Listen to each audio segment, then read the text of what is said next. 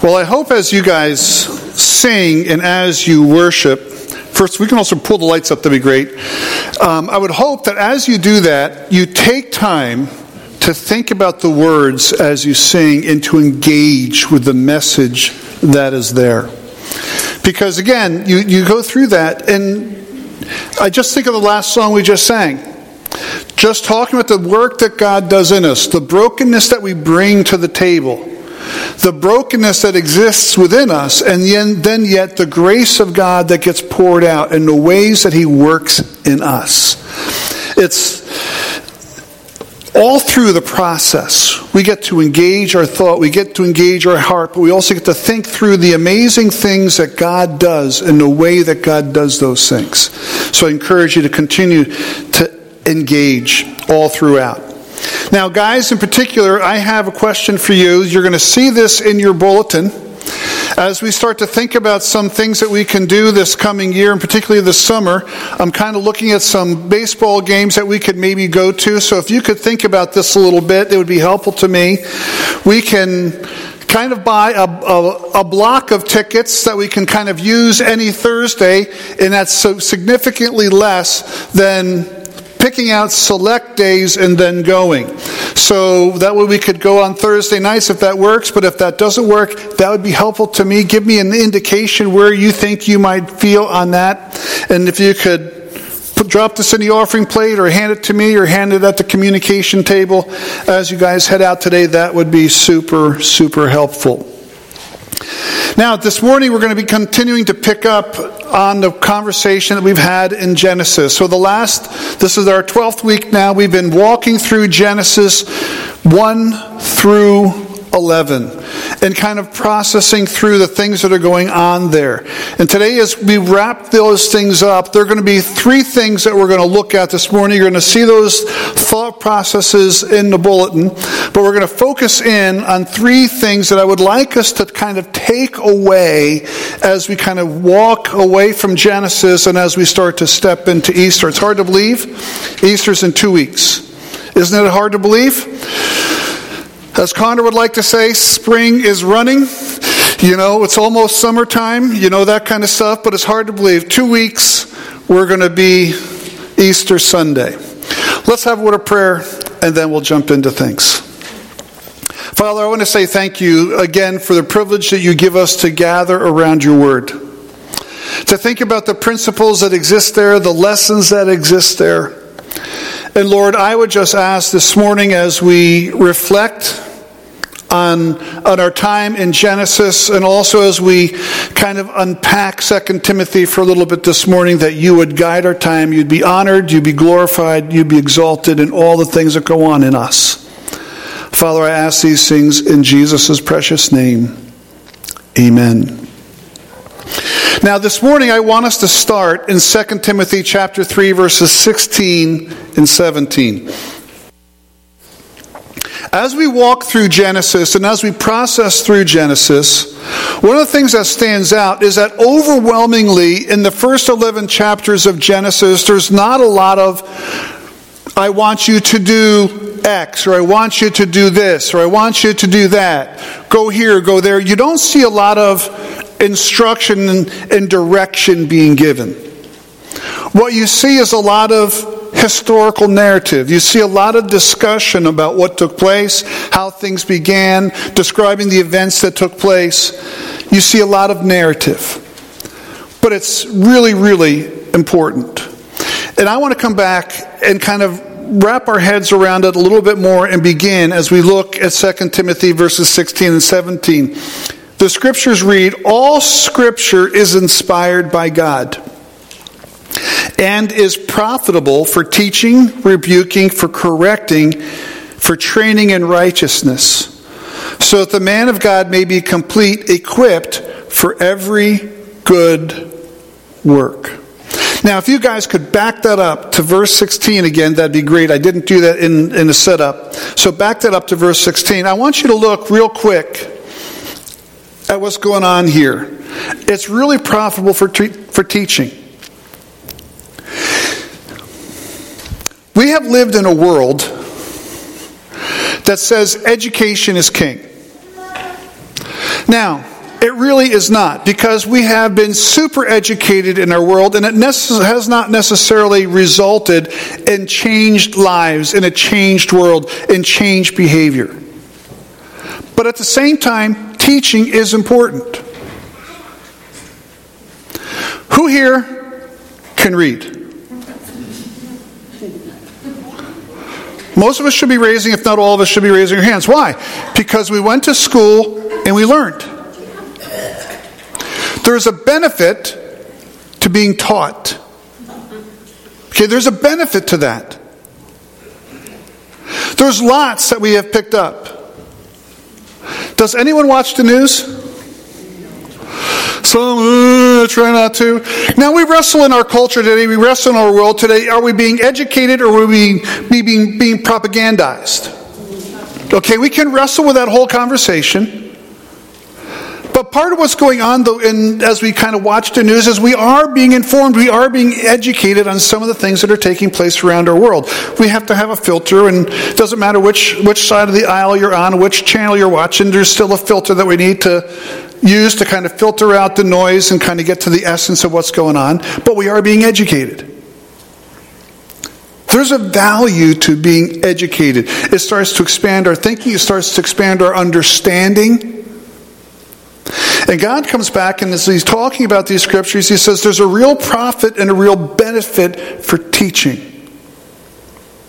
We look at Genesis 1-11. One of the things that I want you to understand, that God is teaching us about the beginning of history. He's teaching us about what took place in the first beginning portion of history. And there's real value going on there. Number 2. All Scripture is beneficial for rebuking. Rebuking. Any of you ever been corrected? Yes. Yes. Now, again, I'm going to go to one of my favorite go-tos. When those lights start spinning behind you, what's about to take place? A rebuke, usually.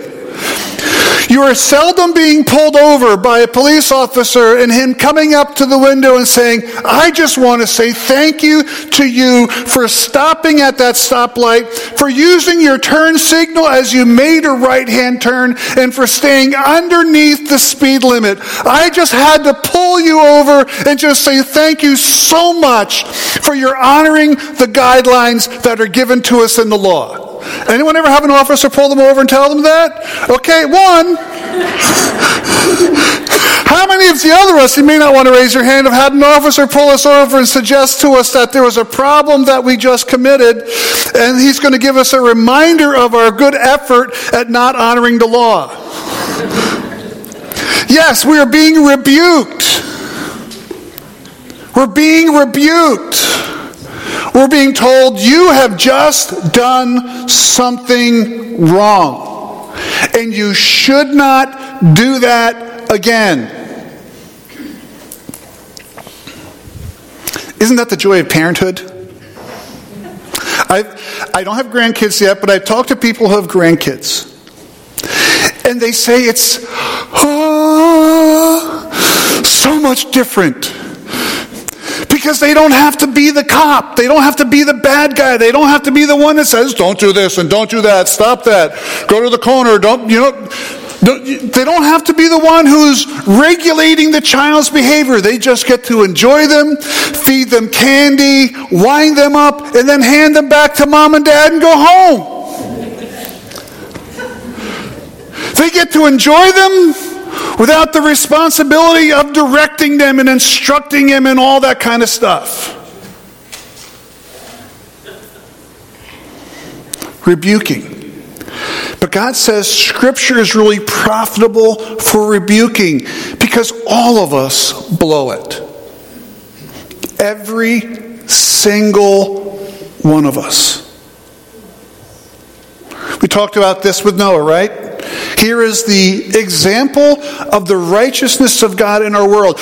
God rescued Noah and his family. And we're going to talk about Noah a little bit more in a minute. We're going to talk about him walking with God. And he was a man who walked with God. And yet, after the flood, he plants a vineyard and gets stupid drunk. All of us blow it. All of us. And all of us at different times need to be rebuked. We need someone or God to come to us.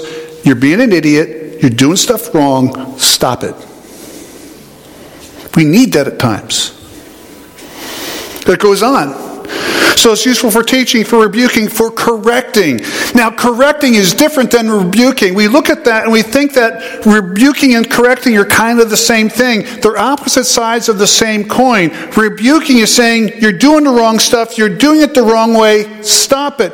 Correcting comes along and says, okay, you just heard your rebuke, you just heard the stuff you're doing wrong. Now let's take a moment and let's talk about how you should do this differently. Let's talk about how you should do this differently so that you can do it right, so you can get it figured out. So that in the future you're no longer doing it in the wrong way, but you can now do it in the future the right way.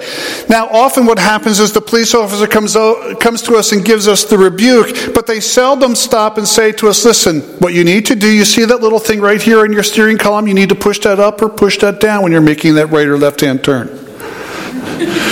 You see that second pedal to the underneath there, the one to the left of that skinny one, it's usually a little thicker and a little wider. When you're coming to that spot where the speed limit goes from here to here, you should push on that a little bit. You should kind of take your foot off that long skinny one and rest it on that other one for a little while. And as you see that dial kind of go down to the right spot, then you can let go. See, that's correction. We understand rebuke, but correction is someone coming alongside and helping us to figure out how to do it right. And that's what the Scriptures do. See, the Scriptures don't just rebuke us and tell us what we're doing wrong. They also correct us, and they say, this is how you should do it the right way. Or, using that same kind of word, this is how you should do it correctly.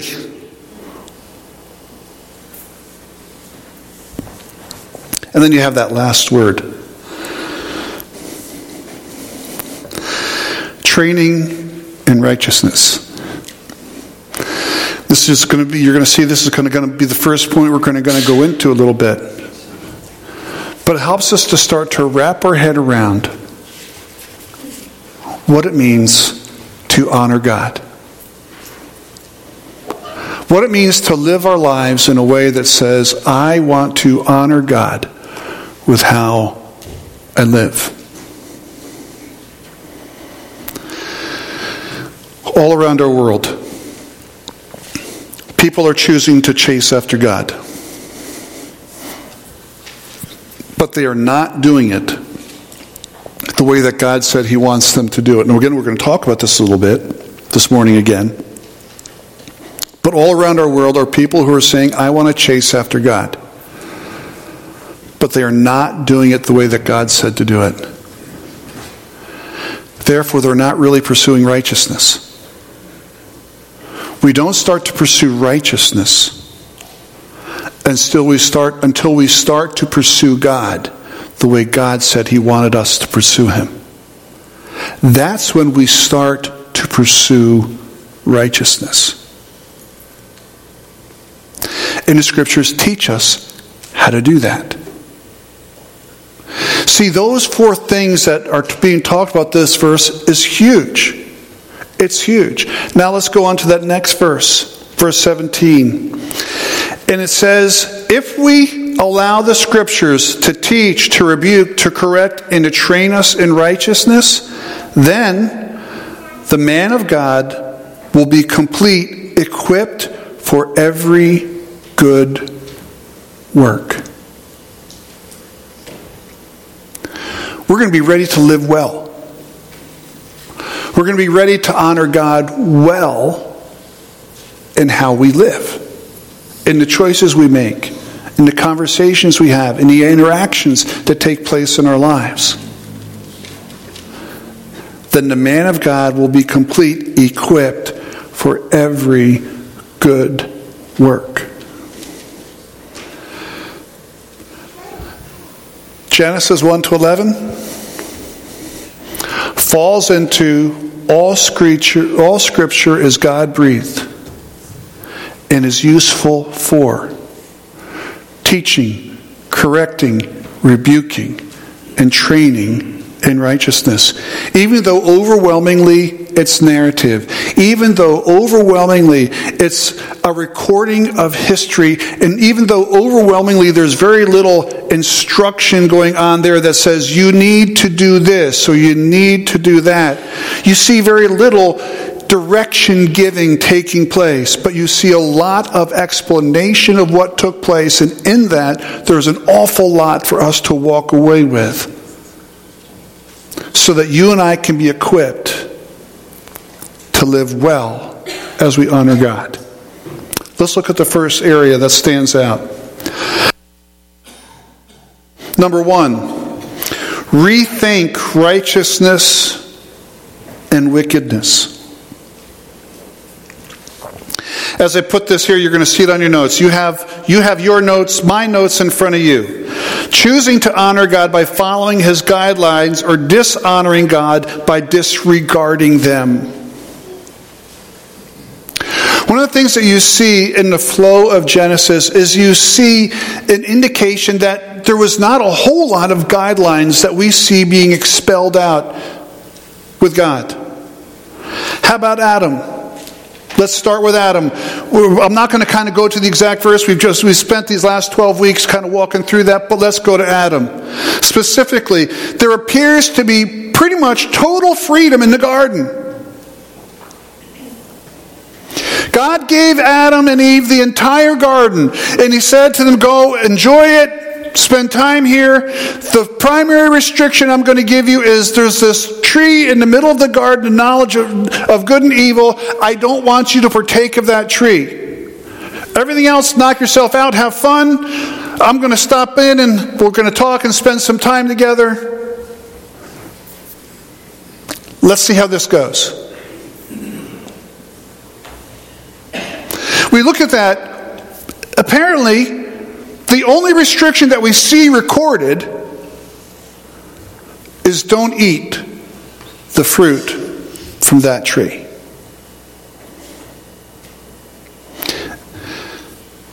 It's really simple. You can honor me by enjoying the garden and not eating that fruit, or you can disregard and not honor me and eat the fruit. Righteousness and wickedness are pretty simple and pretty clear. And it kind of is centered on what they're going to choose to do with that fruit. It continues on. Cain and Abel. We talked about Cain and Abel. We didn't see the instruction. We didn't see it recorded. But when we read and look at the story of Cain and Abel, it's very clear that God had given instructions. God said, somewhere in the process, this is how I want you to approach me in worship. And so Abel brings a sacrifice, part of his flock, and he offers it a sacrifice up to the Lord. And the Lord welcomes that, and the Lord is appreciative of that, and He celebrates in that. Cain, who likes to work with vegetables and fruit and all the other kind of stuff, and who likes to garden, he said, I'm going to bring you stuff that I grew. And again, God has a conversation with Cain, and He says, Cain, this is not acceptable. This is not what I asked you to do. And then amazingly, before he kills his brother, God has the conversation with Cain. He said, Cain, sin is crouching at your door. It's perched, ready to grab you and consume you. But you need to reign. You need to have authority over it, Cain. What did Cain do? He killed his brother. He disregarded the boundaries and the guidelines that God gave him.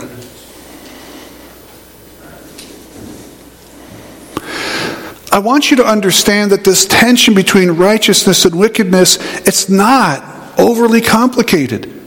It's about choosing to honor God and to follow the directions He gives, or you're choosing to not honor God and you're disregarding the directions He gives. It's not crazy complicated. But sometimes in life, we make it much more complicated. Now, we talked about this. Enoch. What did Enoch do? Enoch, he walked with God. Again, look at verses 22 and 24. You can throw that up on the screen. He says, and after he fathered Methuselah, Enoch walked with God 300 years and fathered other sons and daughters. But you catch that? He walked with God. And then we drop down to verse 24. Enoch walked with God. And then he was not there because God took him. He walked with God. He chose to align his life with God and what was important to God. It's not complicated. How about Noah? Drop down to chapter 6, verse 9. These are the family records of Noah. Noah was a righteous man, blameless among his contemporaries. In the same language, Noah walked with God. He chose to walk and to live in alignment with God as opposed to disregarding and doing something else. Following God's guidelines. Now, we talked about this last week. Tower of Babel. As we walk through the text, we really only see one explicit explanation as to why God scatters the people, confuses the language. Because they said to themselves, let's gather here, let's create a name for ourselves, and let's not disperse.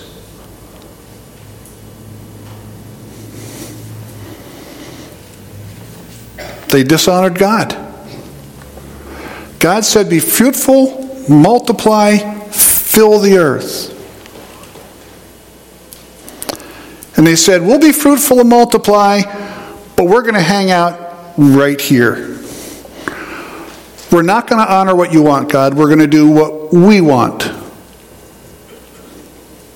And so they dishonored God. That would be wickedness. As opposed to honoring God and saying, hey guys, I love you, but God says that we should fill the earth. I'll see you in 30 years. Or I'll pop back and have a visit in 100. But we're heading west. Or we're heading north. Or we're heading south. But they didn't do that. They hunkered down and stayed set. God's guidelines test our willingness to follow God or to follow something else. It's really not complicated.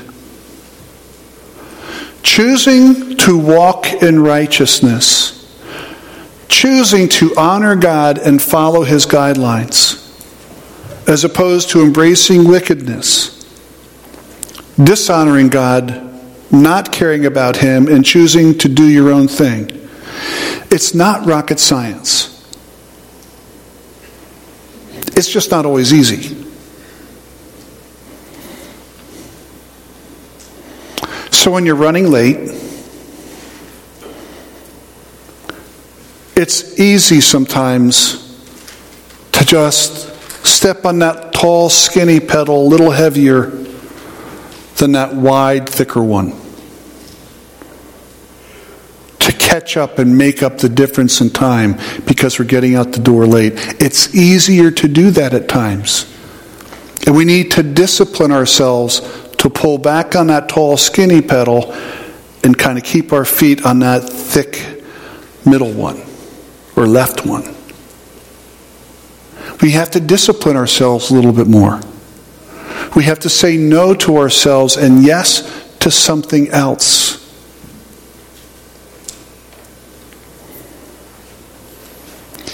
It's not rocket science. And we walk through Genesis 1 to 11 and we see the tension taking place between God's call for righteousness and God's call for obedience versus a person's choice to disregard God and live in disobedience. And God destroyed the world because overwhelmingly people chose to disregard God and live however they wanted. All Scripture is God-breathed and is useful for teaching, rebuking, correcting, and training. And there is stuff for us to learn as the Scriptures teach. There's stuff there that if we listen, we'll rebuke. But there's also stuff there to help us be corrected, to understand how to live differently, and to apply a different set of training to our lives if we're willing to listen. Number 2, let the lessons from Genesis 1 to 11 reshape your worldview. I forgot to take that 2 out because I changed from allow to let.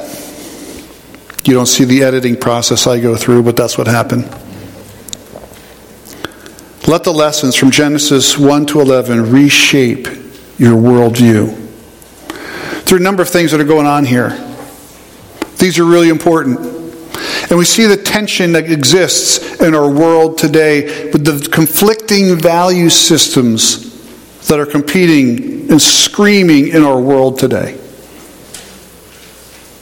First, God created a worldview that comes back and says, no, it didn't start with the Big Bang. It didn't start with happenstance. It started with God intentionally choosing to create.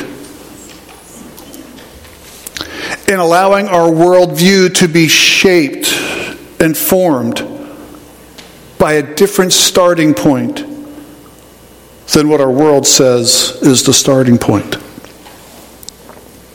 And see, this worldview is important because it starts to be the filter through which we look at life. And this filter is important because then as we start to look at things through this filter, it starts to influence the choices we make. It starts to influence, do I choose to honor God or do I choose to dishonor God? Do I choose to follow the guidelines that I see God spelling out in His Word, or do I choose to disregard the guidelines that I see spelled out in God's Word? And all of this starts to be influenced because of the worldview that we allow to shape how we think, that we allow to shape how we filter and understand what is coming at us.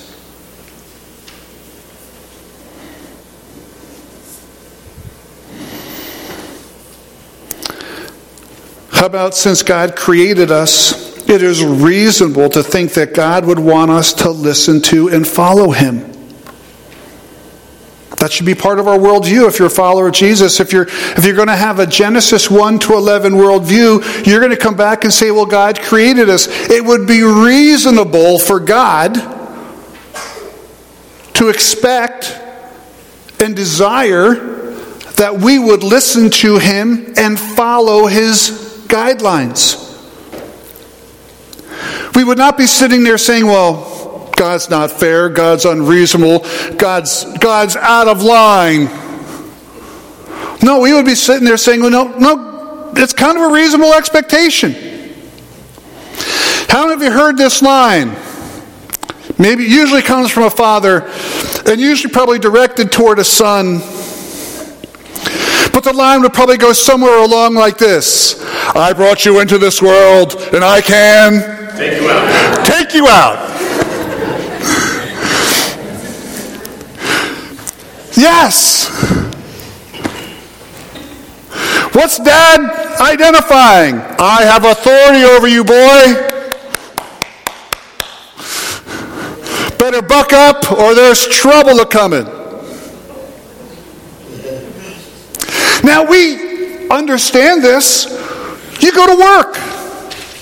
How many of you say to your boss, get out of my face, shut up, leave me alone, I'm going to do what I'm going to do today, and I expect you to pay me on Friday? No, we go to work and we fully expect that our boss is going to come to us and he's going to have a set of expectations. He's going to have a set of guidelines. He's going to expect us to complete certain things, and he's going to expect that. Now, we've agreed, I do the things you're asking me to do, and you pay me, and I get a paycheck from you on Friday or every other Friday, however that works. But we reasonably expect that someone, whoever the boss is, can have a set of expectations for us, and we say that's reasonable. And it's not reasonable for the Creator to have a set of expectations for how we would live and how we would carry out our lives? No, it's absolutely reasonable.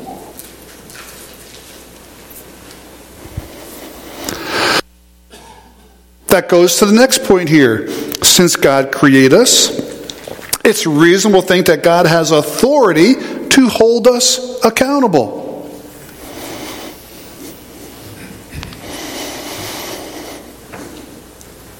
We recognize this.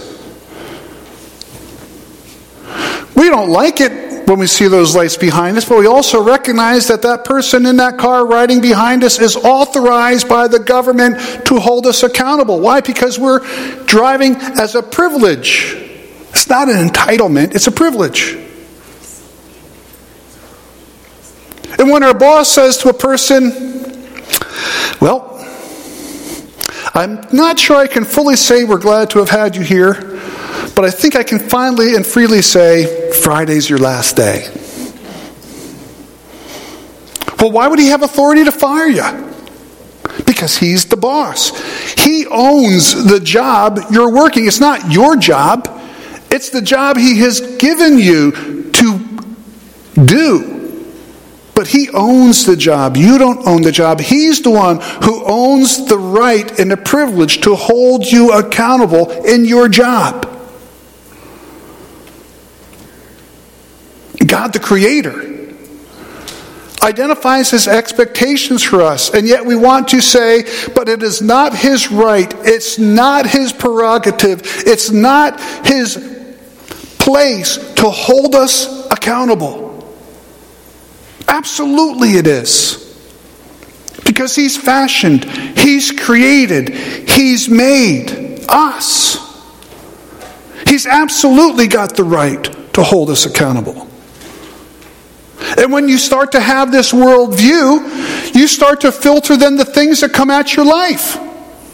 And you then start to understand life, and you start to understand all of the expectations that swirl around you in your life and the opportunities that swirl around you in your life. And you start to recognize God created. God has a set of expectations for how I live my life, and it's God's prerogative to hold me accountable for how I live my life. All of a sudden, if that's your worldview, that starts to shape how you live.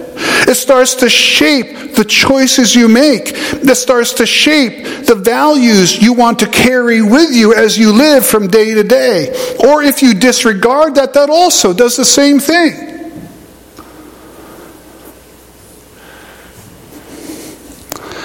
Let the lessons from Genesis 1 to 11 begin to reshape your worldview. How about a number of things we talked about in this whole conversation?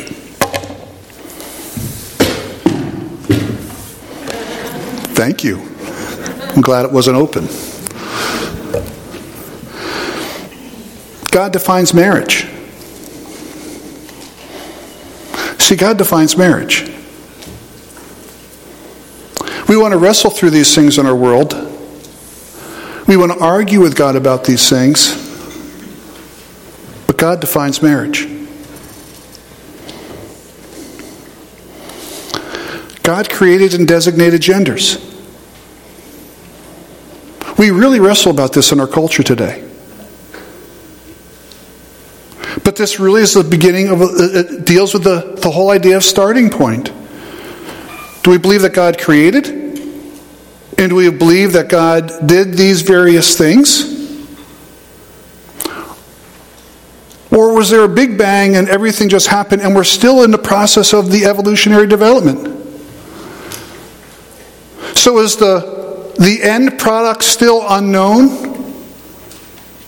Or is God established?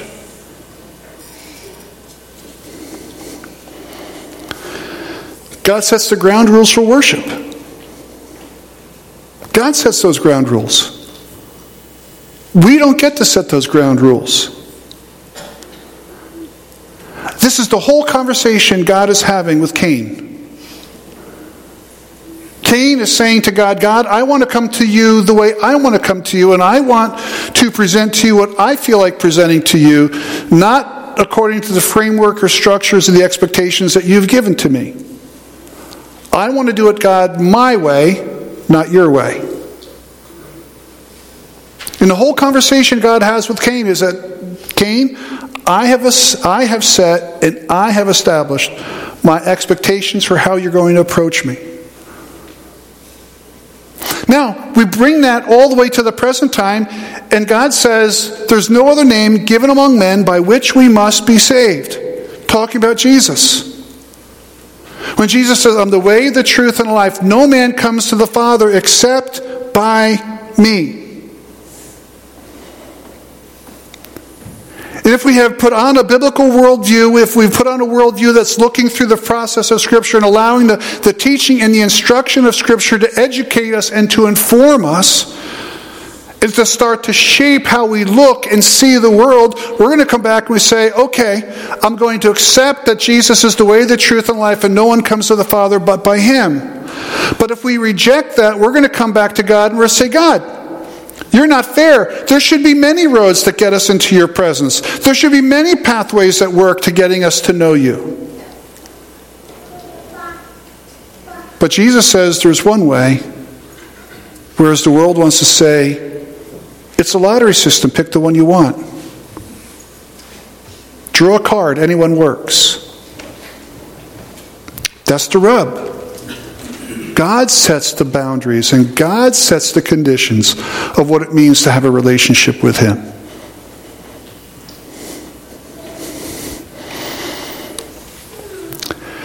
You wrestle through the whole issue of the flood. But you walk through the process of the flood. And you start to look at our world and you start to understand and see things and you put things in a context. So you can go to the Grand Canyon and you can say, boy, isn't evolution amazing? Or you go to the Grand Canyon and you see a snapshot of the flood process working itself out.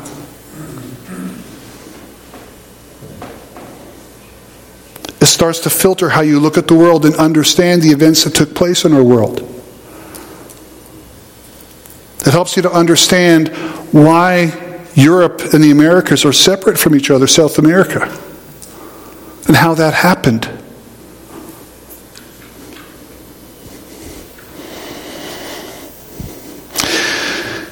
We really should accept the fact that we are stewards of creation. Can I tell you something? A lot of Christians over the world have functioned with a fair amount of hubris in this whole area, and have not taken an active role in saying, how do we be good stewards of what has been entrusted to us? And many have made it a political argument instead of a spiritual one. Where in reality it's a spiritual conversation about what it means to be a good steward of the creation that God entrusted into our hands. And what does that mean? Man, oh man. Does having to sift out your stuff and divide up your garbage between stuff that's recyclable and stuff you just throw into the dumpster, does that ever get annoying to you guys? And do you kind of miss the old days where you just bundled it all together, throw it into one bag, and it just got piled in a dump somewhere? But we wrestle through that and we start to ask the question, what does it mean to be a good steward of the creation that God has entrusted to our care? What does that really mean? We wrestle in our culture today about issues of corporal punishment. And yet God is pretty clear. If someone takes a life, their life is forfeit. But then God is also pretty clear that life is valuable and life is precious because you are created in my image. You, every single one of us, we have intrinsic value. Even though culture and society thinks we can just be thrown away. This is the whole debate with euthanasia, with abortion. An old person is past their productivity and prime of life. And we feel like at times we're kind of just housing people to let them die. And maybe we should just facilitate that process a little bit and participate in euthanasia. Let them commit suicide. Let them be removed. Because, in so many ways they're a financial burden on the system.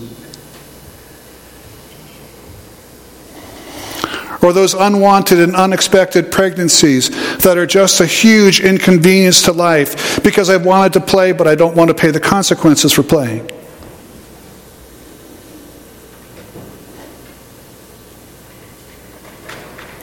And we dismiss and disregard the intrinsic value of each person's life. And again, we walk through Genesis 1 to 11, and it's really, really clear. Every single person has value. They are shaped and imprinted with the image of God. Everyone has value. It should shape our worldview. It starts to shape how we see our world. It starts to shape how we understand our world.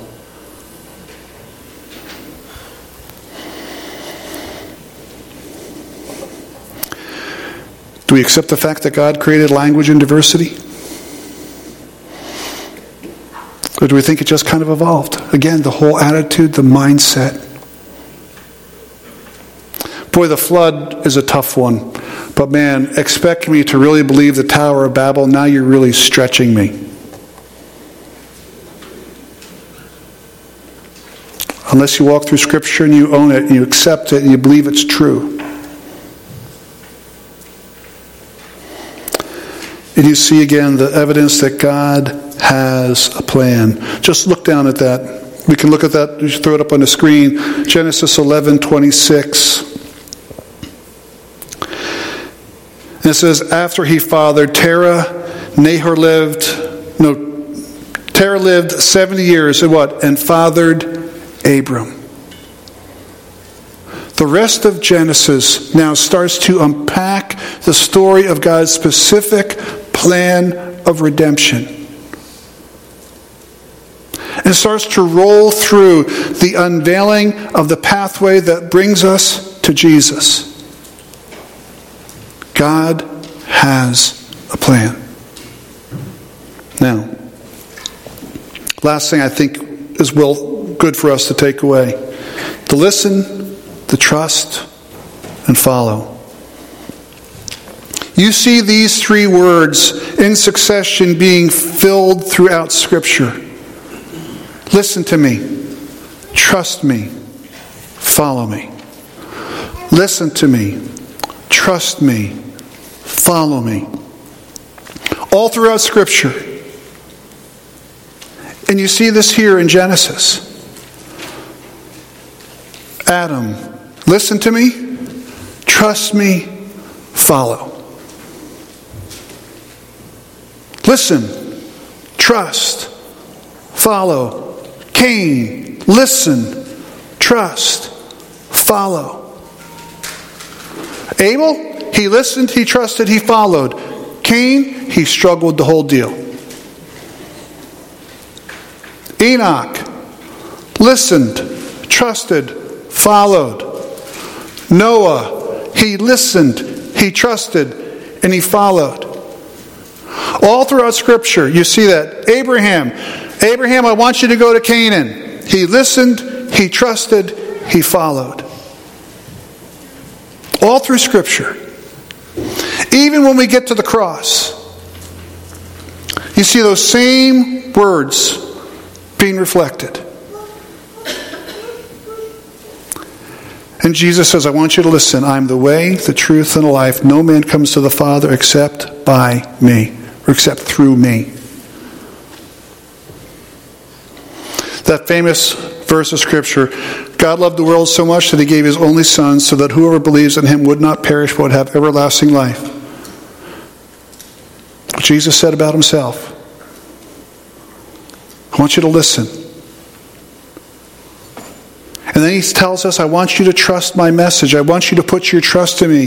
Whosoever believes in him will not perish, but will have everlasting life. That word means trust.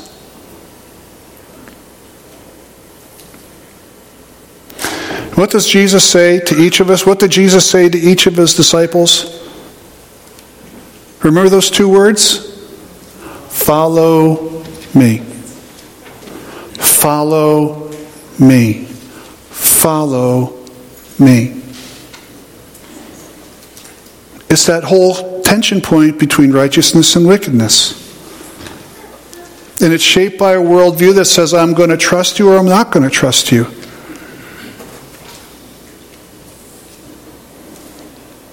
See, all through Scripture, and even as we see the foundations being laid in Genesis 1 to 11, we see that tension point of listening, of trusting, and choosing to follow. I don't know where you are today in your journey. I don't know where you are. But what I do know is this. I know three things going on in your life. I know today you're either going to choose to pursue righteousness or you're going to choose to pursue wickedness. I know that right off the top. Because as again we walk through Scripture, we see that dividing line pretty clear. That people are going to either choose to pursue righteousness or they're going to pursue wickedness. They're going to choose to honor God and to follow his guidelines. They're going to choose to disregard and follow something else.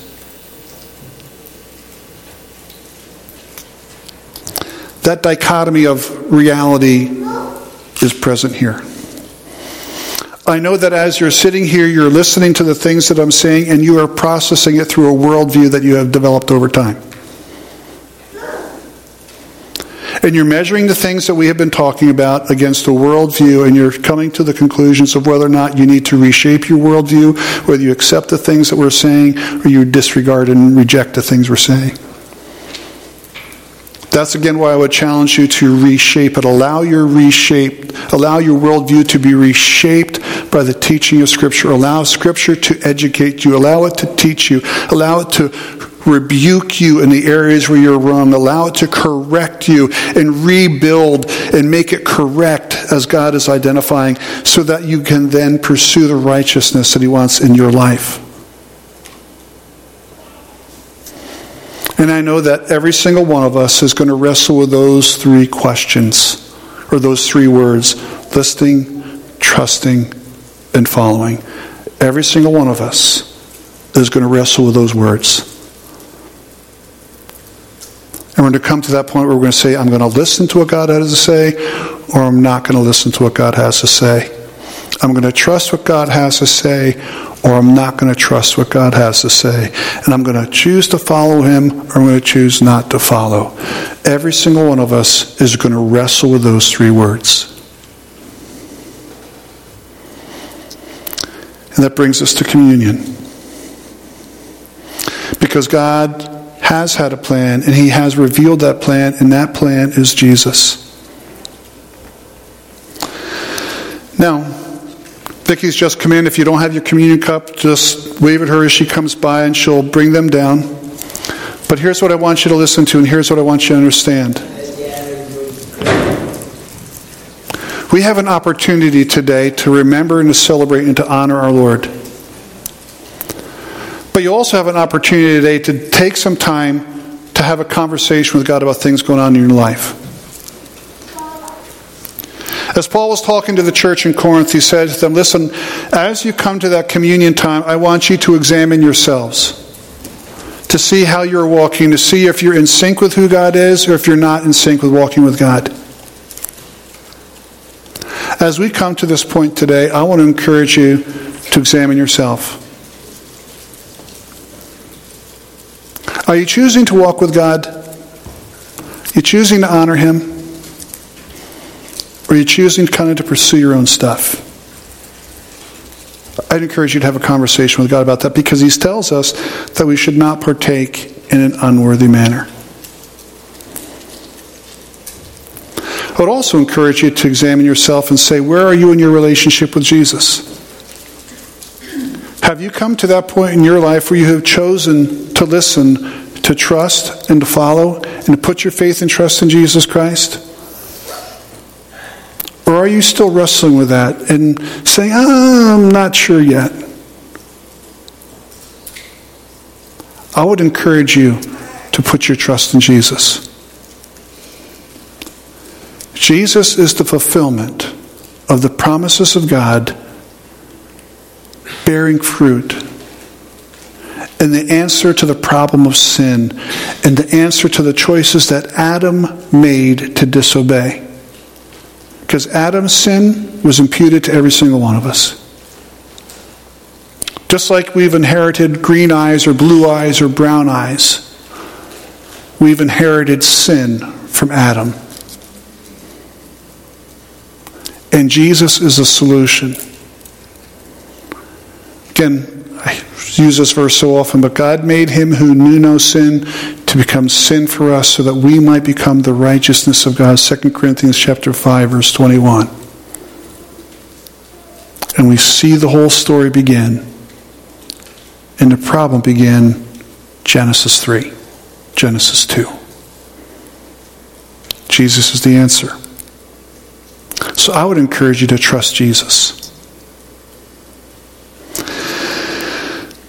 As Scripture talks about this, it says that, and as you kind of peel off that top little layer, Jesus was there and he said to the disciples as he was at that final meal with them, he says, this bread represents